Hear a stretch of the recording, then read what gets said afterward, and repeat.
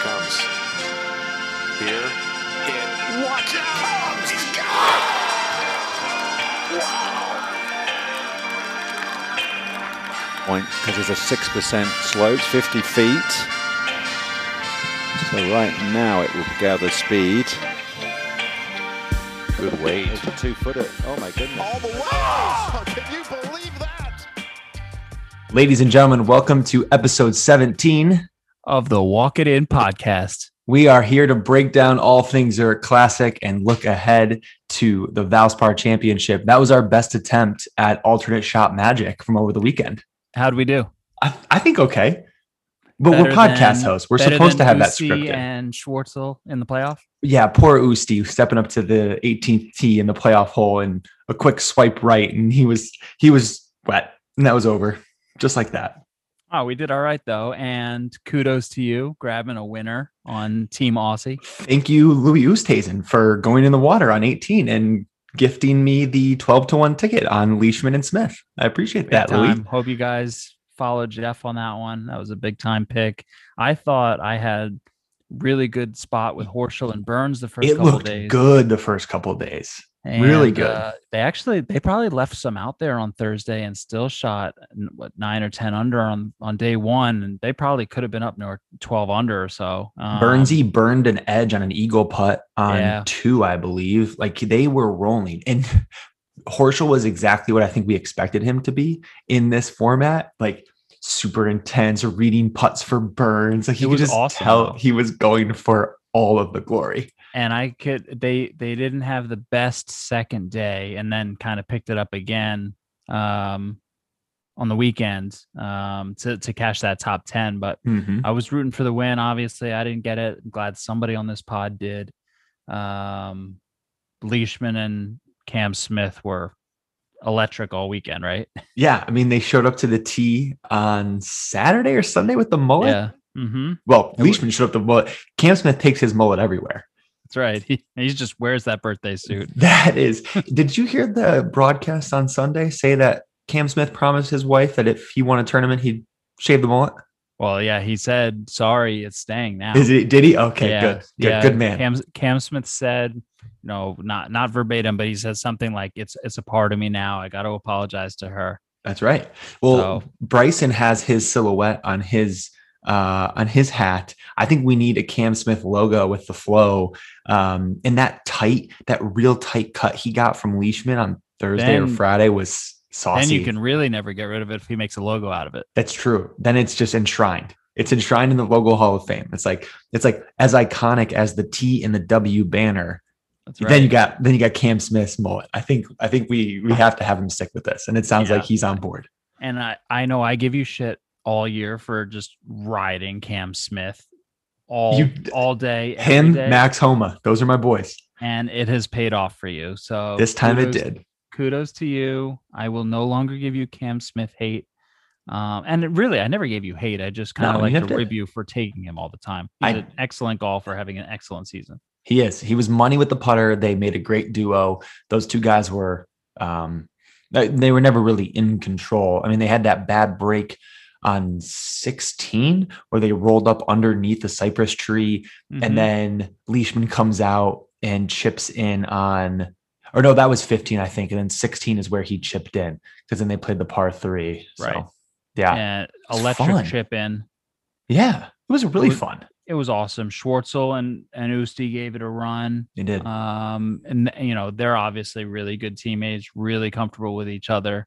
Sure are. International team, President's Cup vibes all throughout the last few holes there. Because the rest of the leaderboard was all Americans basically. But those two teams, they just chugged along right to the finish. It was awesome for all 4 of those guys, and really loved the tournament. I did too. I really liked it. Shit to alternate shot last week when we were previewing it, and I was like, I don't really prefer alternate shot personally, but as far as watching it on TV, give me every tournament like this. It was awesome. So if you, I mean, and you were saying you didn't like alternate shot, but you weren't. Were you saying you would prefer best ball all 4 versus alternate shot all 4, I was just saying from a personal playing perspective. Yeah. I wouldn't mind 4 rounds watching PGA Tour guys go alternate shot for 4 rounds. Like Yes. I wouldn't mind that. And it turned out to be pretty electric. You know, the best ball is cool too. Scoring might be a little bit easy in that. That's what I think. I don't like the best ball with the scoring the way it is. It's just a Too birdie easy. fest. And it's not even like a scramble, but if you give these guys 2 chances at a Right. hole, like they're going to make birdies. And so you see 20 under, Yes. you know, just like that. And it's not But- even so much that the scoring gets to 20 under. I guess it's just like they're just it's such a cruise along thing. Right. The alternate shot, there's more strategy. I love, deciding, okay, who's going to play the odd holes, who's going to play the even holes. Yeah, I mean, they were talking about it like specifically like Horschel and Burns. Obviously, I was like glued to them for a lot Right. of the weekend, but like the way they decided to do it was Horschel is a better approach player out of the two of them, and Burns is a better putter. So the way the par threes lined up with the odds and evens, like Horschel had more approach shots into like the par threes and like that, which gave Burns an opportunity for more putts. So, it's strategy, like you said. There's more pressure for each shot. Love that part. Love that part. And it could be heartbreaking when Schwartzel can't go and read a good one on the playoff, but like that's life and like that's the format, and it was awesome. Shane Bacon said he tweeted out, he's a media personality for Golf Channel, NBC, does some stuff with the PGA Tour. He said a fun wrinkle in the future would be to have the opposing team pick who has to tee off on the playoff hole. So walking up, imagine if the other team said, we want you to drive on that hole with the water, and you have to stand over that ball and be like, oh, crap. Yeah. I mean, you would think veterans like Usti and Schwartzel, like that's not really going to get to them. Like it was just a bad shot.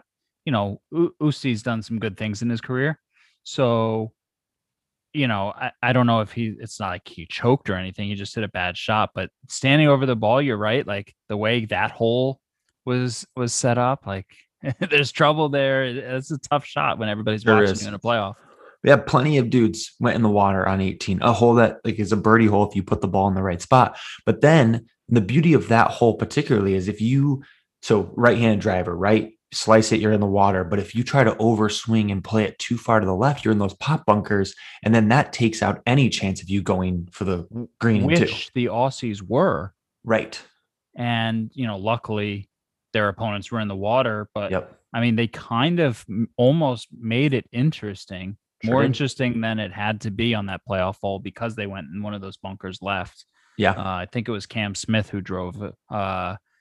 And, he was clearly trying to avoid the water. Mm-hmm. And then Leishman basically just had to punch it out of the sand. And, yep. From there, it's like trying to make par. Mm-hmm. And that's tough.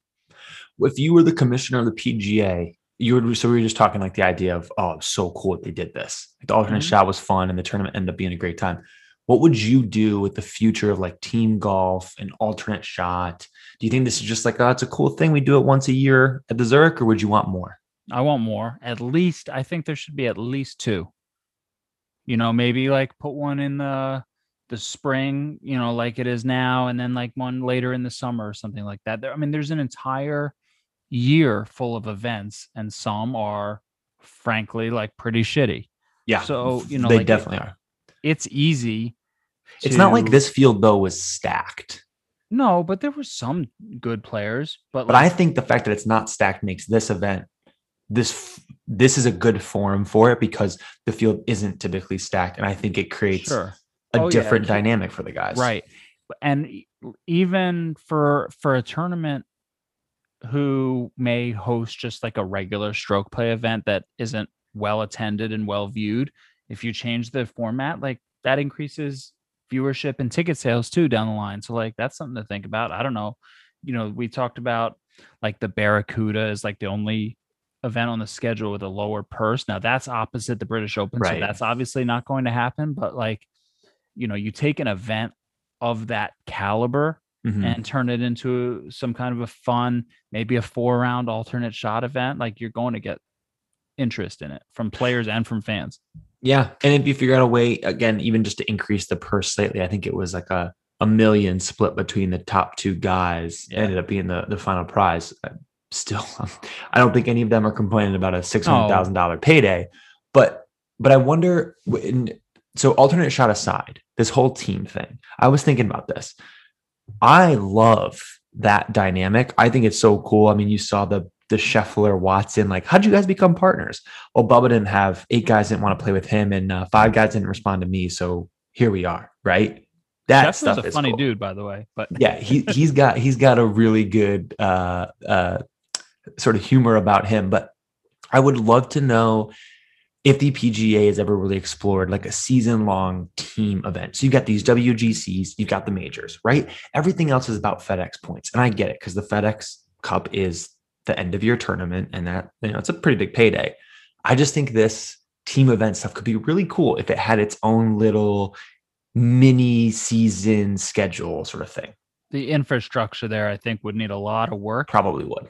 But I mean, on its face, it would generate interest for sure. I just don't know how you would do it when there's so much on the line individually in golf. Yes. With money and majors and, it basically season-long qualifying for Ryder Cups and President's Cups and sort of right. There's so things much. like You're that. right. I don't know how that would ever work, but at least give us a second tournament in a year. Okay. Like Yeah. that, because I think it'd be awesome. Yeah, I would be really interested to see what the And maybe you get bigger stars to come out for at least one of them. Like maybe some of the spring break boys team up and things like that, like would be like real cool to see. You could get, old time like Ryder Cup teammates together, like who don't typically play together during the year, like what if you had like Fleetwood and Molinari like just tearing up a team event, like that's kind of cool, or things like that. So I mean, Stenson and Rose basically tried to do that this week, and they didn't play poorly. But I think the thing I'm thinking, and then I'll put it to bed because it's not happening, and we're not here to pretend of what the PGA Tour might become. But like, I'm a lacrosse guy, and the Professional Lacrosse League took the idea that lacrosse teams in specific cities doesn't really work because there's not a huge following inside specific cities. So there's no longer cities, right? Each team is just a group of guys and they travel location to location. Why couldn't the PGA do something similar where you just have a team of 6 guys and maybe not all 6 show up, but they're a part of the same team and there's a points race towards the end of the season and big paycheck, whatever. Again, maybe not all the guys show up because you got to work the calendar. I know there's a ton of logistics. I just think other leagues have looked at this concept in golf outside of the Ryder Cup and President's Cup. There's not many team events, but these, like the Zurich, show that there's a pretty cool vibe to it. Could be, at least. For sure. So I liked it. I thoroughly enjoyed watching it this week. Sure did. Yeah, it was great from start to finish. Like we said, good week for us, not just for me. I mean, you hit the Tyrrell Hatton Willett top 10. They charged on Sunday. Yeah. Horschel Burns. Huge 65-69 from Willett and Hatton to kind of erase a pedestrian first 2 days, I guess you can call it. I know they were over par on day 2. Right. But I mean, they played well. Disappointing. Grace and HV3 didn't make the cut, and neither did Kisner and Brown, 2 teams that I was pretty high on. But Kisner and Brown were almost DFL. They did not show this weekend. It was brutal, and we said coming in, neither of them were in great form. We were just kind of hoping that, or at least I was hoping that, bringing the band back together would, do well for them, and they just didn't have it. But almost got lucky with Horschel Burns winner. I'll take the top 10 and Willett and Hatton, like you said, and that's pretty much it. How was your card? The rest of it? Besides that, it was non-existent. I had Brown and Kiz. I had Hovland and Ventura with the top 20, who for a while there looked like they could do it. And then the wheels fell off on Sunday and they plummeted. They did the Sunday slide, which you or I is always guaranteed one real solid Sunday slide. And they were, I want to say, second to last or close to it on Sunday in the entire field. Like they played badly. They were very bad. But besides that, Bradley and Steele, they were in it. They weren't joking. I mean, they were serious when they were saying those 2 guys coming down to 18, if they could birdie, get in at 19 in the house, you never know what could happen. Didn't matter. They didn't do it, but I had a win bet on them. And then the team bomber of Watson and Scheffler, they flirted with it, but they were never sharp enough to really contend this week. There was a couple moments where they got in the mix, but long-term form won out, and those two guys didn't really mix there. So speaking of team bomber, Cameron Champ and Tony Oh, Finau. the ultimate, what was they called themselves Team Send It? Yeah, Team Send It, and PGA Tour was just licking it up Yeah, on social media. sure were. Just Team Send It this, Team Send It that, because they had a great first 3 days, and then obviously The wheels Tony fell off. Finau is going to Tony Finau, and Cam Champ is just not really that good. He's not. No, he's not. So they did what they do on Sundays and shot a 76 and fell all the way down to T17 after starting, I think, second place on Sunday. Yeah, they were in T2. it. They were in it. And I think a lot of their troubles were Champ. Like Finau played relatively well, but in the format, it doesn't really matter. It's Champ is so brutal around the green, Yeah. and like Yeah. with his irons, like Champ was tough to watch, and Finau just, he is what he is. It, like I said, from the beginning to the end, I enjoyed every single round of this tournament way more than I thought I did. When we were talking about it, I was just like, yeah, whatever. But I really got into it, and I thoroughly enjoyed it, especially on Sunday. I mean, it always helps when you've got a ticket on a group or That's a right. guy on the final group. But this was a good tournament, and some of these guys are going to show up again on our card this week because we're turning to Valspar. Unless you have anything else you want to say about No, about take it Zurich. away for Valspar. All right. So we move back over to Florida after a little bit of time in Texas and Louisiana. We are in the final tournament for Valspar. It's basically this week. And then we've got, I think, Quail Hollow coming up. And then we're pretty much at the PGA, which, do you remember my question to you a couple weeks ago about Rory McIlroy's odds at Kiowa? Yep, Do you know where those have started to slide towards? in the 30s. No, not in the 30s yet. I think he's up to 18 at Okay, DraftKings. So he might be in the 20s, mid 20s, maybe by PGA time. I would think, because you've got a pretty good field here with some big names. You've got what I assume will be a pretty Huge- good field at Quail Huge Hollow. field at Quail Hollow. Yeah. I forget the numbers, but I want to say it's like 7 or 8 of the top 10. Mhm. And like, it's going to be a really good field at Quail Hollow. We'll obviously do that when we get there. But like you said, big tournaments here coming up. Yeah. So yeah, exactly. So Valspar, you got Wells Fargo, then you got the AT&T Byron Nelson, and then you've got Quail Hollow. So I think most of the big names will be here, and they'll be at Quail Hollow. I bet we see Rory at Quail Hollow, but I don't expect Rory to do well. His game's just not in a good place. Maybe he gets to 30, and maybe we have a field day on that. But I think Quail Hollow's his spot. Maybe that's when he gets hot. maybe he would find a good form going into Kiowa. But my point is, I think other guys will continue to play pretty well, and I think his odds are more likely to continue towards the 30 than back towards the 10, which he was a couple weeks ago. So, Right. anyways, I needed to throw that nugget out there because we've been eyeing that since the odds came out and his lackluster performance at the Masters. But this week we are at Innisbrook Resort, the Copperhead course. This is a very difficult course. It's a long 7,300 yards. It's a par 71, but not the par 71 you're used to, where it's one short par 5 or short Three. one typical par 5. You've got 4 par 5s, but you've got 5 par 3s, and those things have teeth. They are long. One of them is part of the Snake Pit, which is it the Honda that has the bear trap, Mhm. which really didn't play that difficult at Honda from what I remember. This thing plays difficult. The Snake Right. Pit is legit tough. And I think I remember reading of the 5 par 3s, only one of them plays under par, if I'm not mistaken. Like that's Yeah. 5 tough holes Yes. for as far as like, iron shots into a par 3 go. I hate walking up. And again, I've never been near the PGA Tour now, nor will I ever get near the PGA Tour. But I hate walking up to a par 3 that's outside of 180 yards. It's just like, oh, really? Really? This is not fun. This is not fun. I don't want to have to do this. I'm not a good long iron player. I make my hay around the greens, and these all are. The shortest is 190, and I think a couple of them can get up to 235. There's going to be a lot of, even on the par 4s, there's going to be a lot of shots like that because of how narrow Mhm. the fairways are, I think that you're going to see a lot of people taking less than driver Mhm. to try to be a little bit more accurate and hit more greens that way. It's very narrow fairways. So you're looking one of the stats I'm looking at this week is long approaches, like you Mhm. said. So 275 or 175 to 200, 200 plus. Like Yep. how do guys do on approach from those yardages?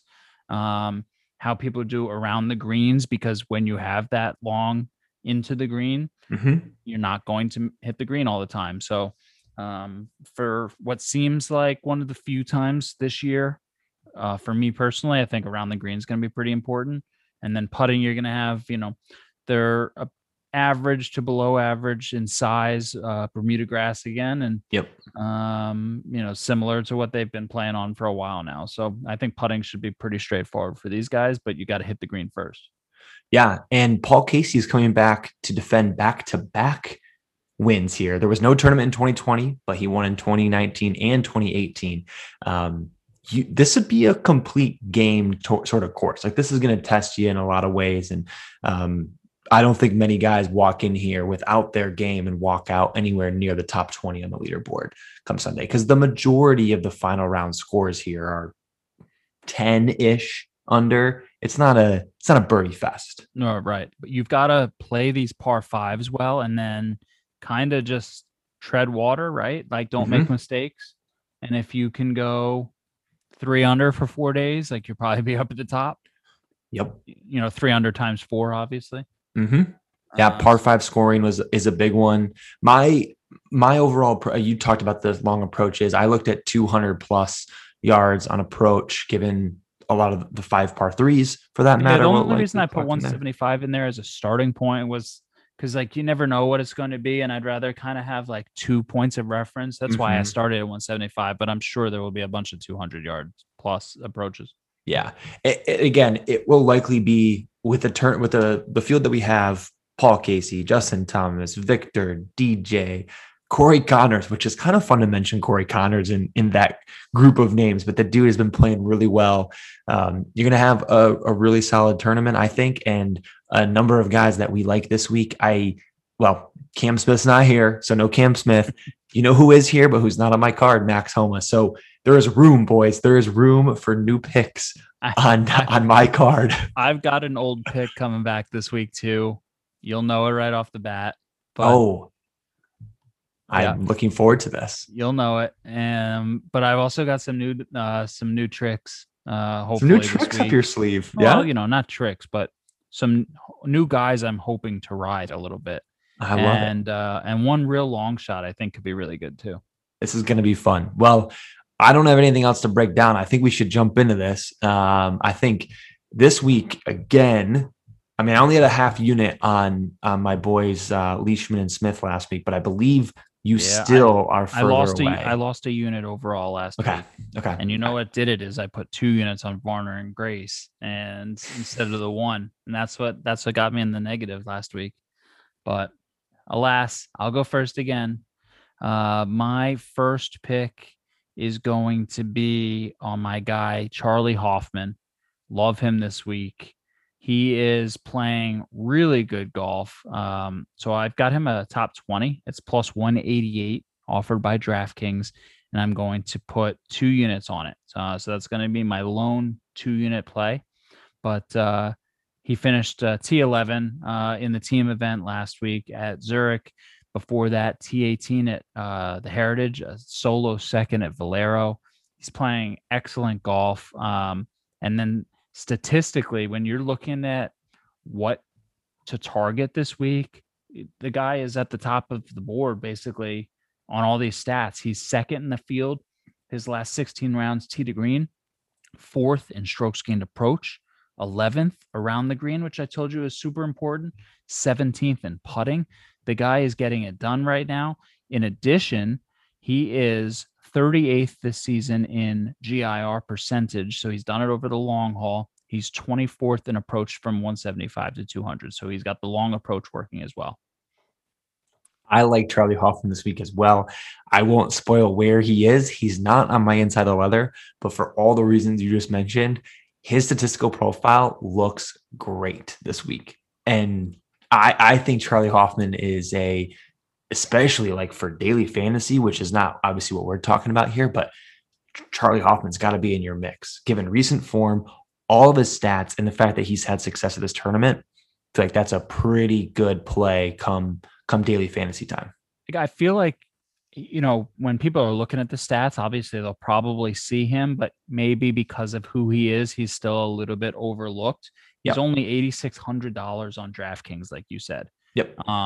For a guy who's in the 40 to 50 to 1 range this week, those odds are way too long for what he's doing on the course right now. Mm-hmm. Yep. So I love that top 20. It's almost 2 to 1 odds, and hopefully that'll be an easy cash. We'll see. Love it. I will take the mic, but I will stay inside the leather. And I've got a guy with the same odds that Charlie has this week. And I'm going to stick in the top 20 market, and I'm going to take Jason Kokrak for a top 20 at plus 188 for a unit. Kokrak, for me, checks a lot of boxes that Hoffman checks for you. He's played really well on approach, 33rd amongst the field, and he's trending very well. He's 4th in his last 12 rounds in approach. He's 13th off the tee in strokes gained, and he's 71st on approach outside 200 yards, which, more or less checks in like just a tiny bit above average, but that'll work for this week, especially considering the challenges that this course will present. He's had 3 top 10s in March, hasn't missed a cut since RSM back in November, and he's had back-to-back top 10s here. So the statistical profile looks great for Kokrak. I was reading an article from back in March when they did a kickoff for this championship, and they had Kokrak show up to do like some of the festivities. I was like, why would Kokrak be who you pull in for this tournament? And then I go look at the stats. I'm like, oh, that's why. And he's an entertainer. He is an entertainer. That's right. So he fits a lot of boxes for why a tournament director would want him there. I want him on my card for the statistical reasons. So I'll take Kokrak top 20 for a unit. Would not be surprised if I push this to 2 units before this podcast is over. Okay. I'm the guy I mentioned before who is a mainstay on my cards, Paul Casey. I'm back for more. He missed the cut at Harbor Town a couple weeks ago after a run of 6 straight top 30s. 4 of those were top 10s. So I still think he's in great form. Had that little aberration at Harbor Town, I think. But his last 16 rounds, he still ranks 3rd in the field, tee to green, 3rd in approach, 8th around the green, 18th in putting. He's still standing out big time statistically. 2-time defending champion, like you said, in 2019, 2018. He's too good with too good a course history not to play again, especially since I like him every week anyway. Top 10 plus 275 for a unit. Love Paul Casey. He's had success here. A number of Englishmen have had success at this course. Maybe it's like, I truly didn't see this, and I should have probably looked before we started recording this, but I'm not sure what the weather's supposed to be in Palm Harbor this weekend, but maybe it's some of the weather things that would make it that way. Some difficult scoring conditions. I'm not sure. I don't know. I don't know. It could be that you play from the rough a little bit more just because of the size of the fairways, etc. But whatever it is, Paul Casey seems to like it. So I like him. Top 10, hopefully gets it done. Yeah. I don't have anything else on Inside the Leather. I'm obviously have a couple more picks that we'll highlight. But I don't have anything else to highlight at this moment. Is anything else you want to do on Inside the Leather? No, Inside the Leather, I've got a few that I'll share on our Substack at nolayingup.com. We'll put it on social before the tournament starts, but I feel really good about those 2 that I gave out. I have a couple more that I'll share on the air about for our double breaker. Okay. But make sure that all you guys pay attention to all our social channels. Yeah, we'll see if we can go back-to-back winners this week, which I will take for double breaker if you're cool with. I've got a similar guy to Paul Casey. I'm going to stick with an Englishman to win, and I'm going to take Tyrrell Hatton at 25 to 1 for half a unit. Last week, we talked about Tyrrell Hatton and Danny Willett checking the box for Mark on the top 10. Double bogeyed 18 after Danny Willett swiped his tee shot into the water on 18. Didn't matter. They probably weren't in the win column, given where Leishman and Smith finished. But either way, the point still remains that I think Tyrrell Hatton's playing some of his better golf that he's played in a while. Checks a lot of the statistical boxes this week and is trending well. I talked about Hatton at the start of the Florida swing as a guy I was keeping an eye on.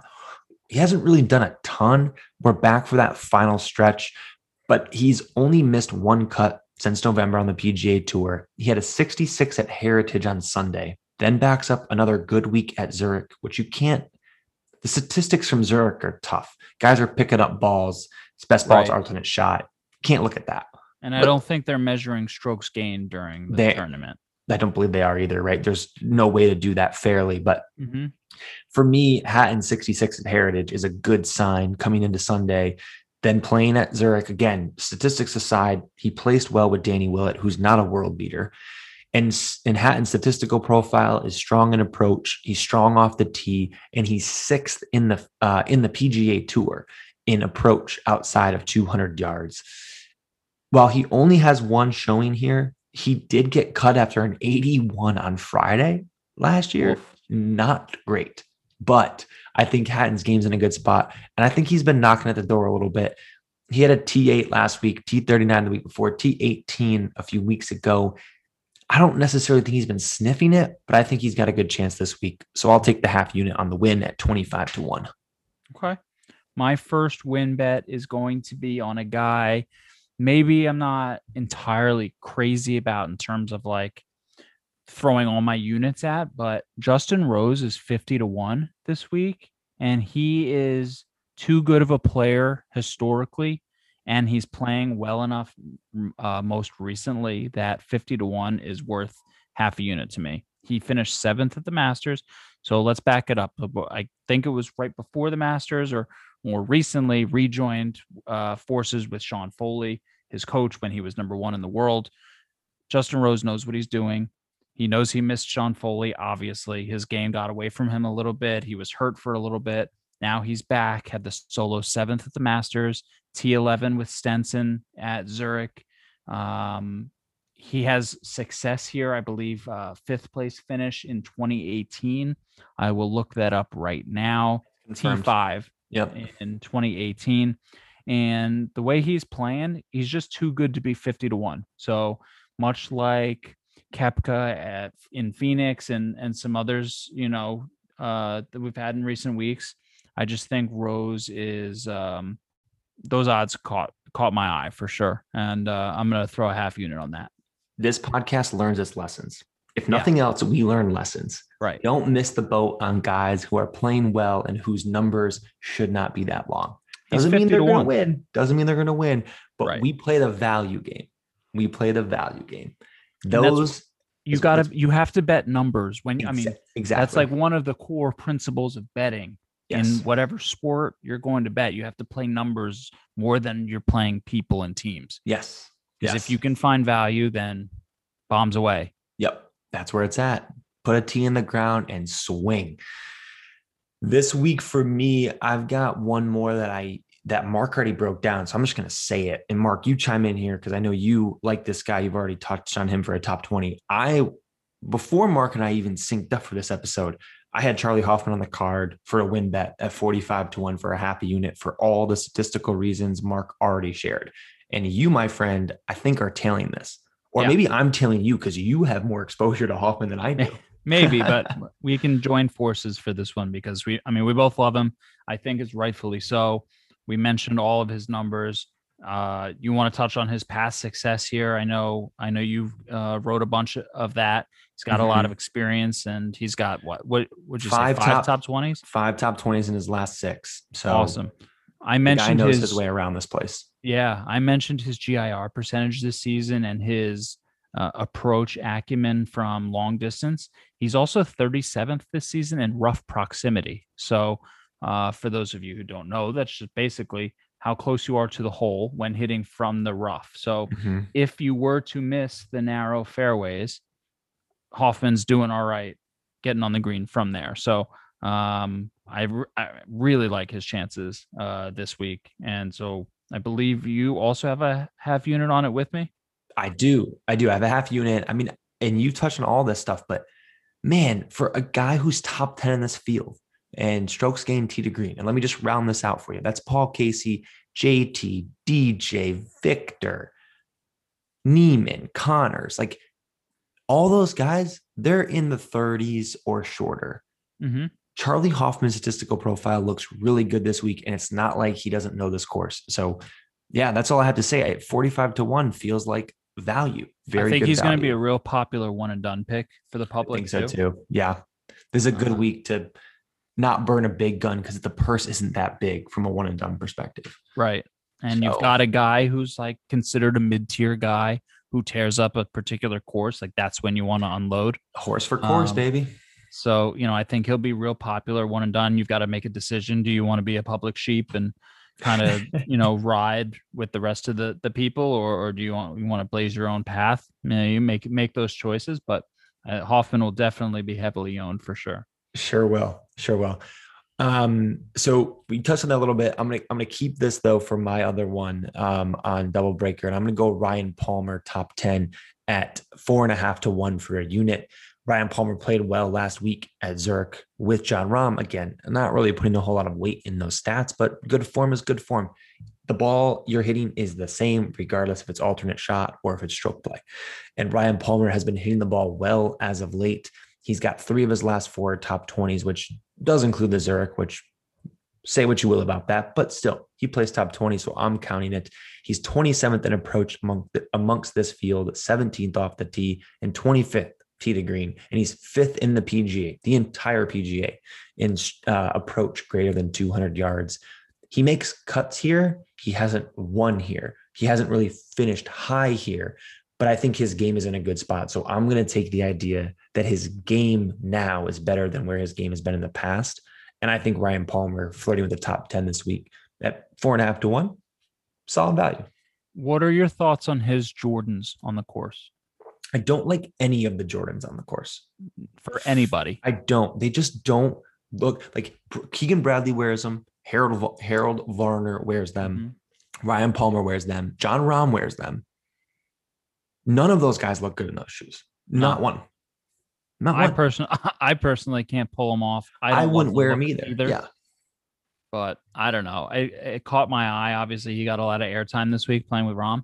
I just, I love Jordan, and I love Jordans too. There are just fashion challenge dudes on the PGA Tour. Like Adam Scott is the captain of the club, and there are so many of them. We're like, what are you wearing today? Crazy. For a group, for you and I and our buddies who take the fit very seriously when it comes to our golf trip, which by the way is 3 weeks away. I hope you have your fits. Are you ready? Do you have all you got all the apparel ready to go? Fits picked out. I even have a pants outfit and shorts outfit for each day, just because I'll have to monitor the weather that week. Of course. I'm ready to bring either one. I'm ready. Sponsored by Peter Millar, unofficially. Right. It looks like you're wearing the Q-zip right now. I am. The walk-in Q-zip. I had to represent on your 12-1. Love that. Thank you. I rocked this all day into the office, into my day job. Wow. I said, let's go walk it in on my chest all day long. We hit an outright winner, and here we are. We're touting the pot. Well, I appreciate that. And I, for the record, am also gathering the fit right now. I'm working with my partner to make sure we got a look. So I'm excited about it. But anyways, speaking of looks, Ryan Palmer. Yes, go. My long shot placement bet that I wanted to give out, a guy who has been rocking white pants and crazy outfits and loud colors his entire career. He's now, I think, 39 years old. Camilo Villegas. He is 9-1 just to finish inside the top 20 this week. So that's going to be one of my double breaker picks. I'm going to go full unit on that. Wow. Because of how well he's playing. Now, Villegas has been struggling for a couple of years now, injuries, struggles, etc.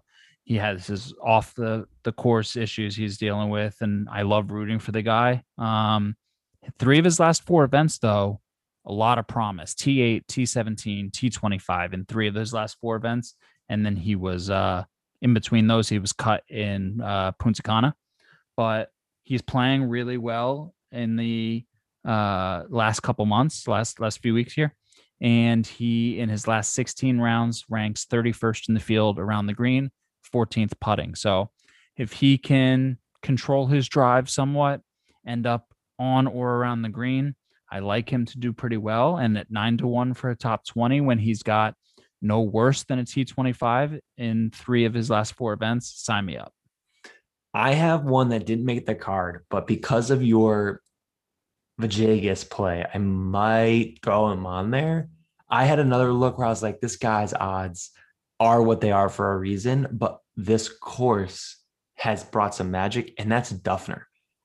Duffner is Duff Daddy. 6-1 for a top 20. He got cut the last 2 years, but before that, he had a run of 6 straight T24 or better.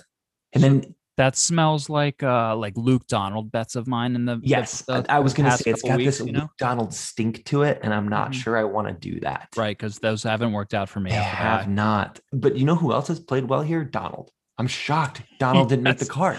I know he won in 2012. Like you said about 5 minutes ago, we learn our lessons, and I think he was like T9 or I don't know what he was. He was a couple T9 years ago. last year. He won in 2012, and then he followed up with T4 in 13 and 14. He clearly plays well here. He likes the course, but like that was old Luke Donald, and I have now realized that. So I'm going to spend my money elsewhere. Sounds like a plan. Maybe I'm still going to follow this Duffner pick, and it might reek of Luke Donald, but I'm willing to plug my nose and power through. But so in the book Zen Golf, for those of you who have read, it helps to pre-accept all possible results. And before you bet on Duffner to finish top 20, you have to be able to accept that it may go down in a blaze of fury. Yes. But it might be the quickest burn ever too. Like he might go out through 9 holes and just be like, oh, well, Duffner's weekend's over. As long as you accept that possibility, then it's okay. Make the bet and then you live with it. But do you know what? But the other possibility, because again, accept all possible outcomes. Duffner plays well heading in the weekend, and then who cares what the rest of my card looks like? Right. I'm just like, you got a 6. Yeah, right. Because you just made 6 times. Let's go, Duffy. Bring it home, baby.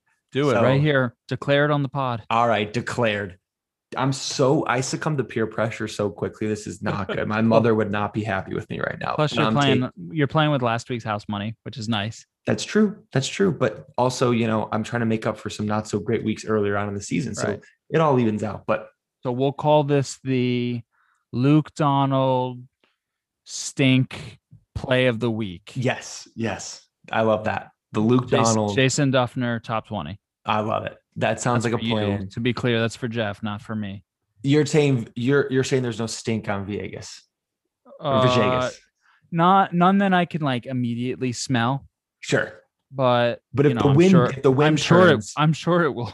Sure it will reek a little bit this week. I'm just hoping it comes out all right. Don't get downwind. Don't get downwind of Duffner or Vegas this week. Right.